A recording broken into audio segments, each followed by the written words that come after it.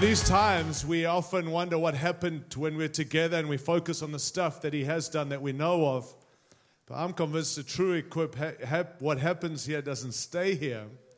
And in actual fact, we will see the ramifications of these last few days together over the weeks, months, and I trust and hope even the years to come. How many of you know these moments matter? But the joy of what we do is now we're going to go and live out what God has said. It's wonderful to have these mountain peaks and moments together and encounters and encouragement. And it's important and we need them. But then we go from this place now and go and live out and realign what God's called us to and confirm some stuff. And I've been challenged. I've come to contribute, but I've also been receiving a lot and challenged. And I'm going back different too. But I've absolutely loved being back in Australia. And this is such a great, great nation. It really is. You are super privileged to live here. I know you got your issues. Every nation does too. But I want to tell you, God has picked you, handpicked you for such a time as this. And the Bible says in Acts 17:26, God has determined the exact places and times where we should live.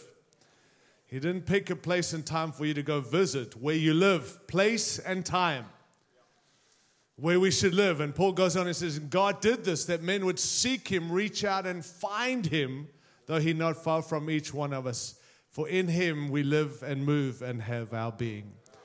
And so I do believe what Paul was saying is we've been handpicked for such a time as this by heaven, to be here for such a time as this, that people will find God because we're here.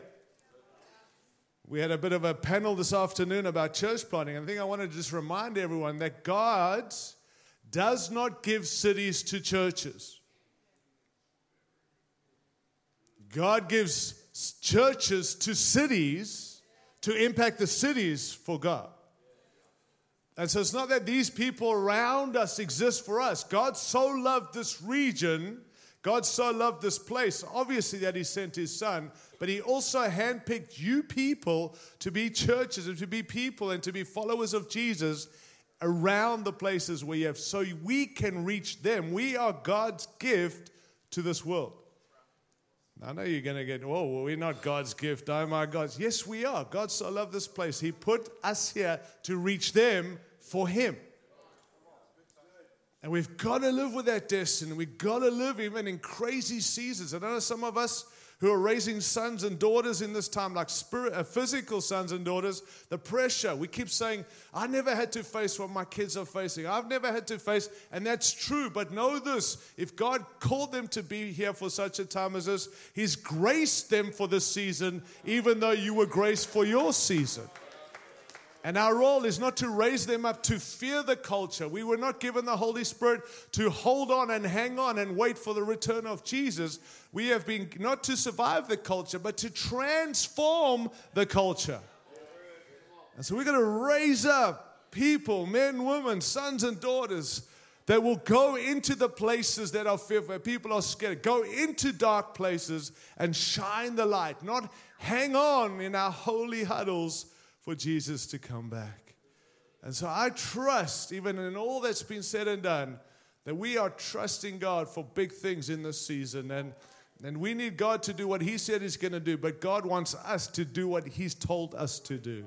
And we work hand in hand. That's what partnership is really all about. If you have a Bible, I'm going to ask you please to turn in it to 2 Peter chapter 1. 2 Peter chapter 1. And this is a little bit different to how I would kind of land, or we never land anything. We send them out, and it's kind of the last evening for us together, God willing, till the next time. And, you kind of want to send everyone out and fire them up and that. But this is different. I really believe God has something different this evening. So it's a little bit different to what I'd usually do. But I want to be faithful. Like, who knows if I ever, God willing, I'll get back, but who knows if I don't. It's just no guarantees. And so I want to make sure that I'm faithful to what He wants us to hear, rather than, hey, next time I come, I want to share some of these things. And know this, that the challenge that comes tonight is the challenge for every single one. I love that there's younger people in this room, and who knows what that means. And put your hand up if you're young.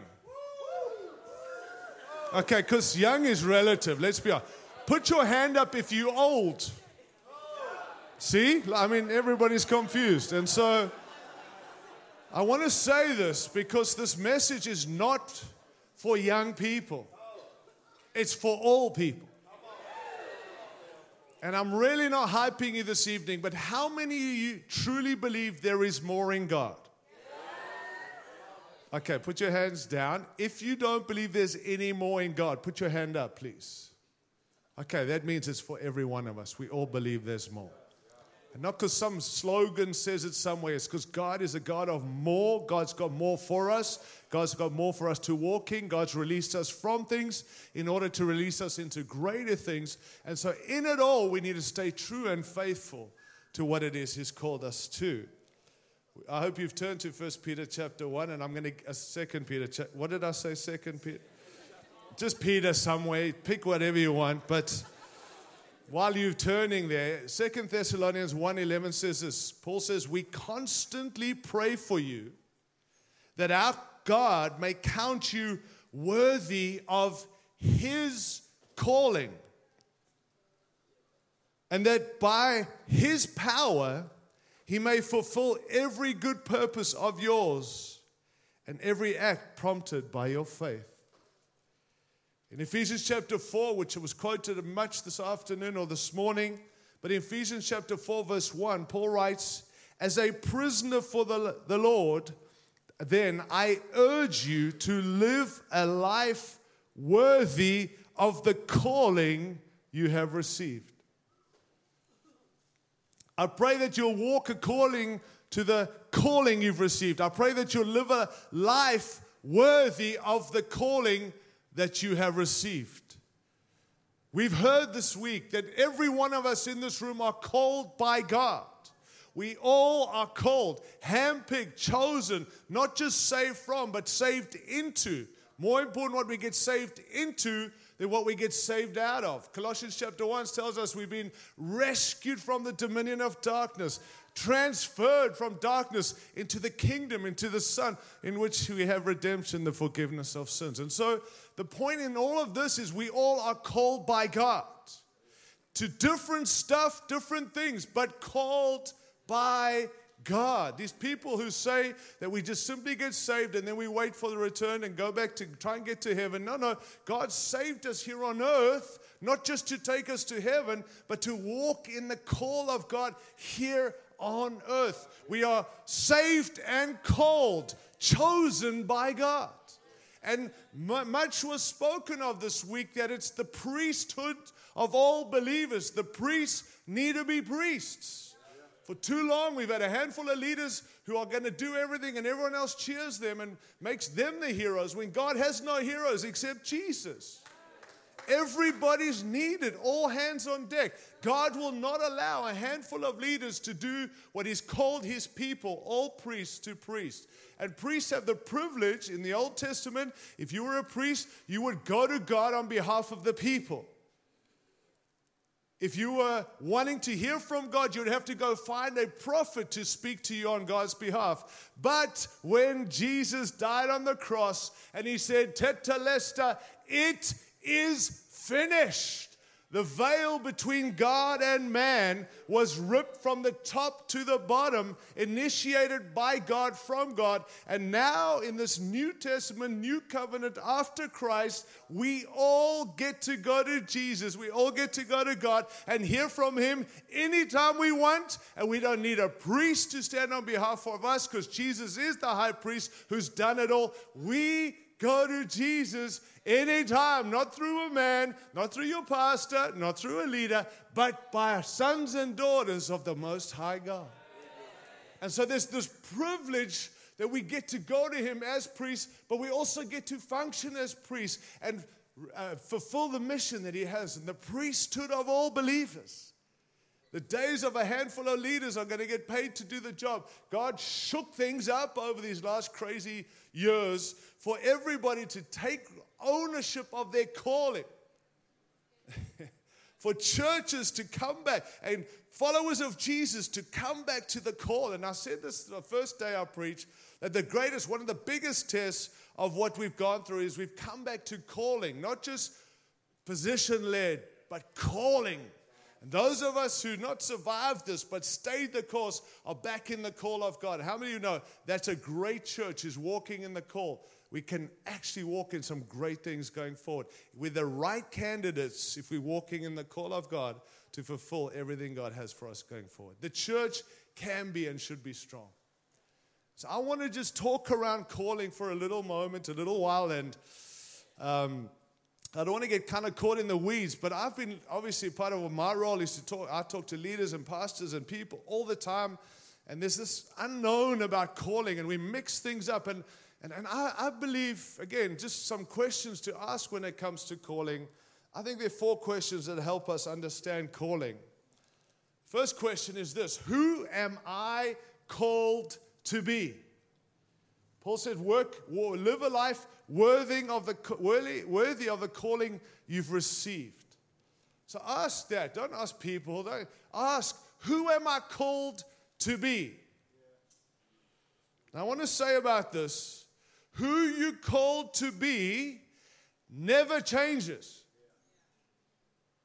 It's not linked or tied to a position. It's not tied to a role, and it's not tied to a place. Who am I called to be? The second question is, what am I called to do? What am I called to do? The third question is, where am I called to serve? Where am I called to serve? And the fourth question is, how am I called to serve? How am I called to serve? Who am I called to be? What am I called to do? Where am I called to serve? And how am I called to serve? Now, as I said, who am I called to be does not ever change. But the other 3 questions can change, will change, and must change. The pastors in this room this evening, this whole thing, pastors never retire. You've heard about that?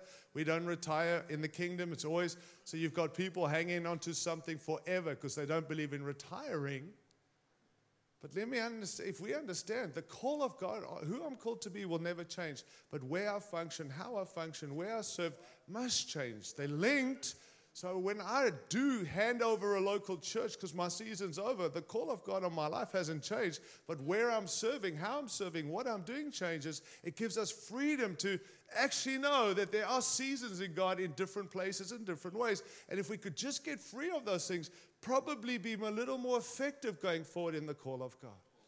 There are calls that God has for us, and we're all called to be something, but you're going to change. And even this week, serving here and serving there and going here, nations and regions. And Darren did a great picture here this afternoon this morning of how we serve. And we can go, those all change, but who you're called to be must never change.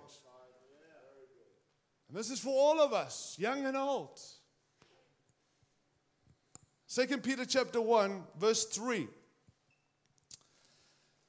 Peter writes and he says, His divine power has given us everything we need for life and godliness through our knowledge of Him who called us by His own glory and goodness.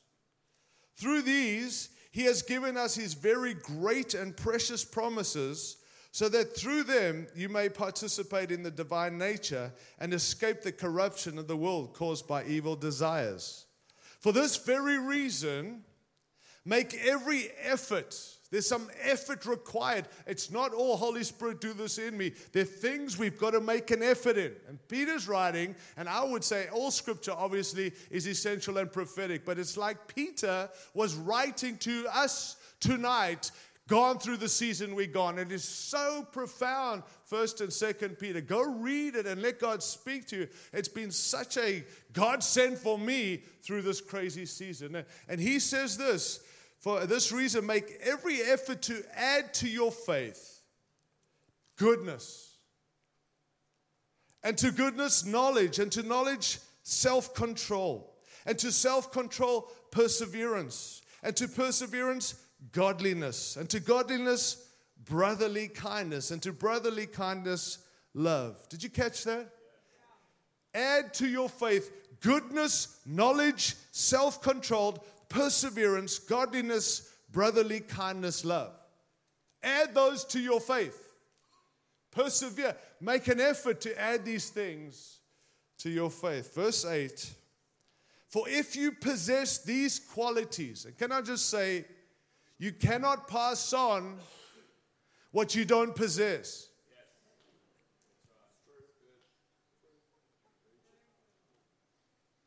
For if you possess these qualities, you can't pass them on if you don't possess them. In an increasing measure, they will keep you from being ineffective and unproductive. Those are the two most offensive words. If you called me ineffective or unproductive, I would be offended. So when I read these things will stop me being ineffective and unproductive, then I want to give my attention to those things.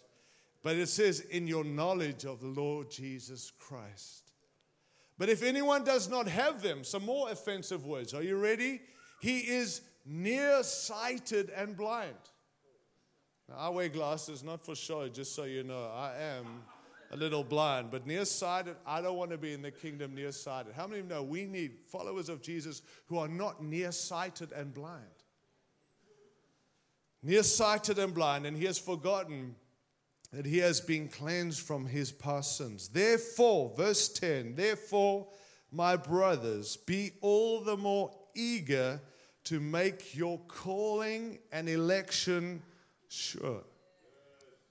For if you do these things, you will never fall away. And you'll receive a rich welcome into the eternal kingdom of the Lord and Savior Jesus. Verse 10, be all the more eager to make your calling and election sure. Now, I know this means many things, but I love how Eugene Peterson says this in that verse. He says, so friends, confirm God's invitation to you, his choice of you. Be eager to do something with implications of readiness to expend energy and effort. To be eagerness, devotion is what we're told. To make sure, to verify, make sure, to know with certainty, to be made known true, certain, and verified. So this is what we've been warned of, to verify this, to make sure with eagerness, give your heart, make sure you're walking in these things. And I feel like that's been the test for many. I mean, without pointing fingers, and how many of us know people who've fallen away?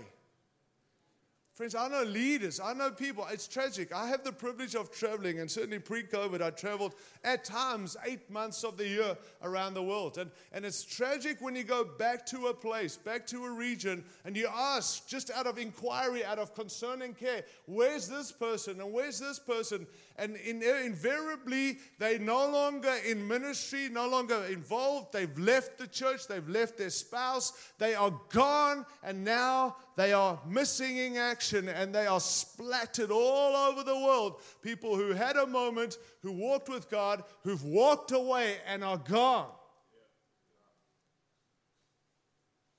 And I'm not throwing rocks at them or pointing fingers, but surely we can get to a place where that will stop.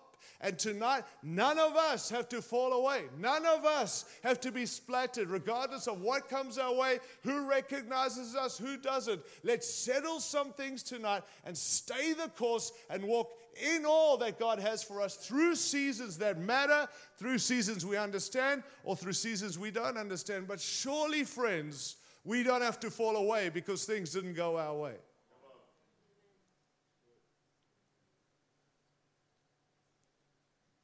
You see, this calling it means to urgently invite someone to accept responsibility for a particular task, implying a new relationship to the one who calls you to the task. I want to tell you, God calls us to himself before he calls us to the task.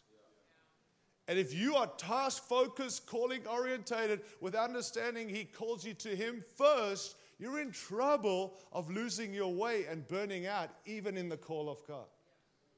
God always calls us to him before he calls us for him. And don't get so for him that you forget about him and going to him. And that can happen so much in any ministry and in leadership, and certainly even as followers of Jesus. We become followers of the stuff at the expense of the most important ingredient, being Jesus Christ. The Lord of the work, you heard me say this, is way more important than the work of the Lord.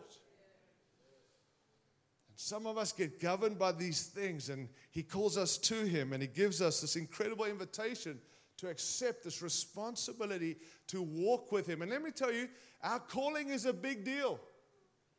And I'll tell you why it's a big deal, because it's a big deal to him. And if it's a big deal to him, then it's a big deal to us. So don't minimize and underestimate the power of what he's spoken of you and what he's called you to. And friends, if no one else sees it, it's okay. He called you. Walk in what God has for you. So just a few things, and then I want to get into a biblical illustration of one who understood this. What hinders our call? A few things. Undermining his divine call. Just want to say to all of us, no matter what your role is, keep an ever-present sense of his divine call and destiny for your life. Keep your call fresh in your mind as you face all the challenges of your responsibility, because calling implies the tools are there to complete the job. And it'll give us courage and confidence to continue in the face of opposition and human opinion. Keep an ever-present understanding of your call. Even when it's public, when it's private, through this crazy season, we went to question, let it be an everyday thing. God, I'm in your call, even if it doesn't look like it. Just live with that ever-present understanding. Because I watch people walk away because they undermine the call and think it has to be this public thing to really matter. God's not about public, it's about calling. Am I making sense? Another one is unaware of what God is doing. This stops us walking in our call. It hinders our calling when we are unaware of what God's doing. Don't be distracted by what God's not doing because you can't see what he is doing. Proverbs 29:18 says that where there is no vision, the people perish, or where there's no revelation, the people cast off restraint. Eugene Peterson's version says in the Message, when people can't see what God is doing, they stumble all over themselves. But when they attend to what God reveals, they are most blessed. Ignorance is not bliss. And to understand the calling, we've got to understand and listen of what it is God is doing. Be aware. Ask God. It's helped me. And I'm not an expert in any of this. But I'm telling you, friends, in all seasons, if we can just be aware of what God's doing, it helps us stay in the call of God and walking in what he has for us. Another thing that hinders our call, just want to be straight up, is the inability to hear God. Not just see what he's doing, but hear God. A.W. Tozer said the one who does not expect God to speak will discount God every time he does speak. And I think with the arrival of social media, I'm just going to go there for a minute. We love to hear our own voice more than we listen to the voice of God.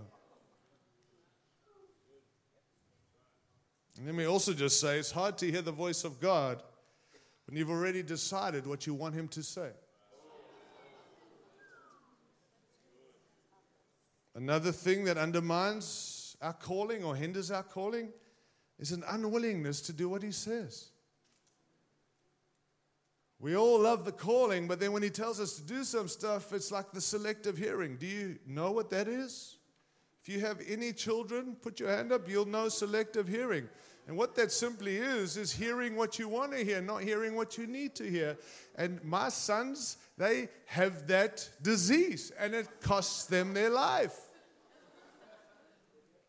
But I want to tell you, we the church have that disease. We selectively hear what we want to hear. And it's not fitting in with where I'm going.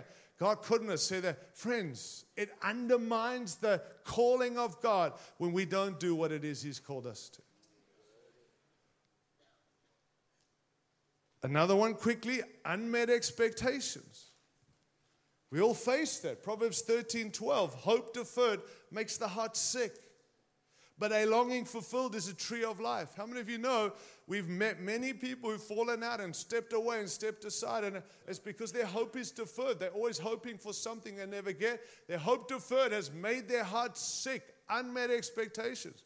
But why, if we can stick to the call, stick to what He's called us to through all seasons, we should come out with some trees of life, longings fulfilled. Here's one, underlying issues and unresolved hurts undermine the call of God.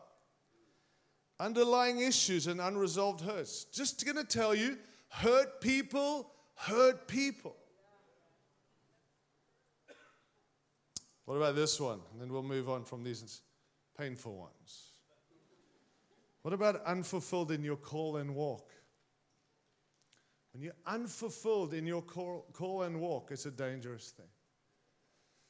You know, friends, I love the whole apostolic. I love the sending and going. But let me tell you that unfortunately in the apostolic and the going and sending, you know what we can have? We can have people who have a unholy restlessness.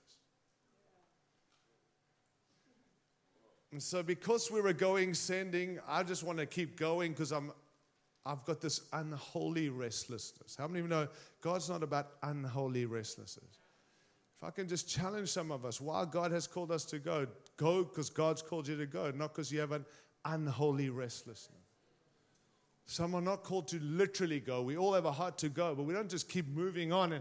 And younger people, just forgive me, the commitment thing's not a thing anymore. And it needs to be a thing. And now we're part of this translocal thing that's global, so we can just hop around and move around. We've got to go where God's called us to go and stay where God's called us to stay. That's what's part of the call. So much of today's lack is a lack of result of unfocused yesterday, I believe. Completed obedience, I said the other day, establishes a generational echo. We've got to complete what God's called us to do. We have to finish what God has called us to. And the big one I think that really hinders the call of God is the underestimating His promotional provision to how we respond. I know that there is this thing, God, you've got to do it. God, we are praying. God, move. Some of you, forgive me, it's revival. Bring revival. God, we need revival. Now, I know what we're saying, but let me tell you, in revival, God still called us to do some stuff. And sometimes it's easier for us to get on our knees and say, God, you do it. God, you've got to do it. God, we need you. And God's like, yeah, I'm going to do it. I am doing it. But I also have called you to partner with me. And there's some stuff you got to do. And we're like, yeah, but God, you're God. We're not. And your 1%, our 1% with His 99% makes up 100%. And I'm just telling you, biblically, God seems to work through people. So we've got to step in to what God has for us. I'm not saying take God's place, but no, partnership is He's 99.99 and we're the 0.00, but we still need that percentage to operate. God calls, and then when you step out, God responds. So how we respond actually plays a major role into the calling of what God has for us. And many of you would know the story, and I'm not going to be able to read all the chapters, but a story of David. Have you know about David? And I want to just talk a little this evening in a few moments that I have left, is that there is a big difference between calling and living in the full commission of God. And between calling and commission, there's a word that I think is lacking today, and it's called consistency. It's awesome to be called by God. It's wonderful to come to these moments and have prophetic words and all that. But how many of you know, because you called doesn't mean you walk in it from the moment you called. it's this constant challenge to be walking in and until the full commission. And one of the greatest stories of this is David, who was called by God. Friends, when you go read 1 Samuel 16. And I made reference to it the other day. And you know the story that Saul was the leader of Israel. He was the king of Israel. God called Saul, not man. People say, oh, man chose Saul. No, God chose Saul. Just read the scripture. Saul actually means called of God. And Israel wanted a king, right? You know the story. And so God was like, I am your king. They're like, no, but we want a king like everyone else. We want to see our king. So God didn't say, God's not spiteful. He didn't say, okay, here's your king. He said, okay, I'll give you a king. And he called Saul. He found Saul. He chose Saul. And Saul was chosen by God, not by Israel. And he was used by God. And he did some pretty good stuff in the call, but then he wasn't consistent in the call. And within a few years of him from calling, the cracks began to show, and eventually he did all these things he wasn't supposed to do. You know the story. So then God says, how long will you mourn? Because Samuel was mourning Saul, and God said to Samuel, how long will you mourn Saul since I have rejected him? Let me ask you a question this evening. Did God make a mistake choosing Saul? Please say no. If you say yes, he's not God, then we got to go there, and we don't want to go there. So the point in this is that even the right called by God, is not a guarantee if we don't respond to the way God wanted us to. And so God called Saul. Saul messed it up. So God said, I'm rejecting Saul, and I'm going to find someone else. And so we got this painful moment where Samuel's not happy, and the Lord says, how long are you going to mourn for Saul when I've rejected him? Fill your horn and go and anoint the new king. So he goes and he fills it, and he's freaking out. Read the story. He's fearful. He arrives in the city. All the elders are shaking because the man of God has arrived. There's prophets in town. And then he goes to Jesse's house and he says, hey, Jesse, one of your sons is called to be king. And he's like, okay, cool, let me get them out. And so he brings out all his sons, and they all come one by one. And the man of God looks at it, he says, surely it's this. I mean, the prophet was seeing the outward appearance and says, surely this is him, and surely this is him. And they go through the whole thing, and then they realize it's none of them. And then Samuel's got to say, well, hey, man, it was one of them, but they're not here. So like, Jesse, do you have anyone else? Oh, yeah. I do have another son. You're right. But he's the baby, and he's taking care of the sheep. And the Lord said, bring him in. As he walks in, the Lord says, this is my one. Now, they say David was like 15, they say, at that age.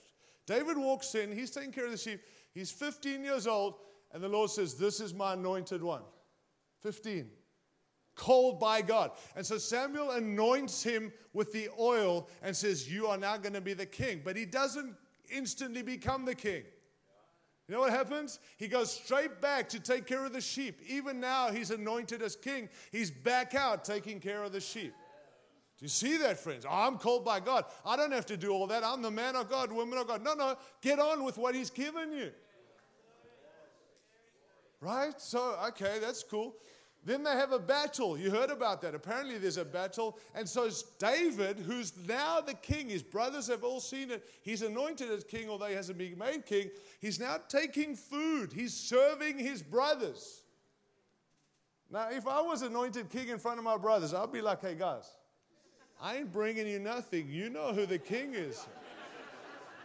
And you would do the same. And right there, no consistency. You'll never walk in the commission. What did he say? His father told him, go and take this food to your brothers. So he arrives there and he sees what's supposed to be a war, a battle. And there's no battle. There's this giant standing there, and he's telling God's army, the Israelites, who of you can take me out? And David's like, what's going on here? And the brothers are like, what are you doing here? They're mad. They're offended because obviously they know their brother's been anointed. But hey, they're like, you shouldn't be here. You should go take care of the sheep and all. And the whole story. And then Saul sees this guy. And David's like, I'll take him out. And David's not arrogant, but he's confident. And he's like, I've taken out a lion. I've taken out a bear. I can do this.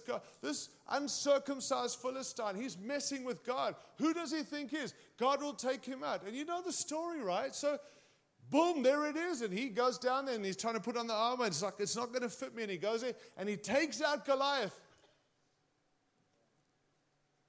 People begin to see this guy was called, but now God's using opportunities so one day he can become king. But there's a process from the call to the commission. And I believe most people bomb out because they don't understand from call to commission, there's a process of we've got to understand. And so if we all agreed earlier there's more for all of us, then all of us are not walking in the fullness. There's always more. But is God able to use us? Because we've been faithful where we are, not longing for what's next. And then David goes on, and actually things begin to happen. And then Saul can't find a worshiper, and he's having all these issues with demons and stuff. So he gets Saul. I need someone, isn't it? Give me someone who can come worship for my. And they go, we know someone, David. So God's now beginning to promote, beginning to fulfill what he called him to. But here's what I say. God was playing his part, but so was David playing his part by being faithful wherever God put him. Consistent. He goes there and he plays the worship and he does the worship. And then, anyway, the whole story is even Saul eventually turns on him. You know the story. Saul wants to take him out. People want to take him out. I mean, it's just a tragic story. Tragic. Every reason for David to want to quit. Every reason for David to say, what happened to the call? I'm called. I'm going to be king. And then David's in the cave, and there's Saul. He could have taken Saul. His men are saying, let's take out Saul. If we take out Saul, you will be the king. You will be rightfully the king. Let's do this. And he said, I don't do that. It's God's timing. It's God's timing. It's God's timing. And eventually when Saul was killed, David didn't rejoice. He lamented. He didn't say, now is my time. Let me be the leader. He lamented. He wept. How the mighty have fallen. Never did he try and take over. Never did he try and make it happen. But everywhere he was, he served faithfully before he was commissioned to be the king.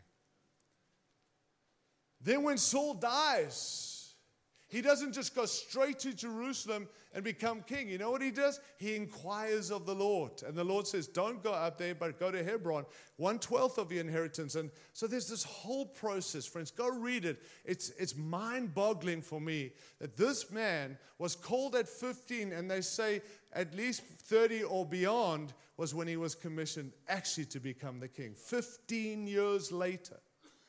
We read these stories and go, wow, man, David. But David walked faithfully. And I'm not trying to build a theology here. What I'm trying to say is many people called by God, chosen, who are not faithful and consistent, they will never walk in the commission God has for them. There's more for all of us in what God's promised. But are we being faithful and consistent so God can keep using us in what he's promised us to walk in?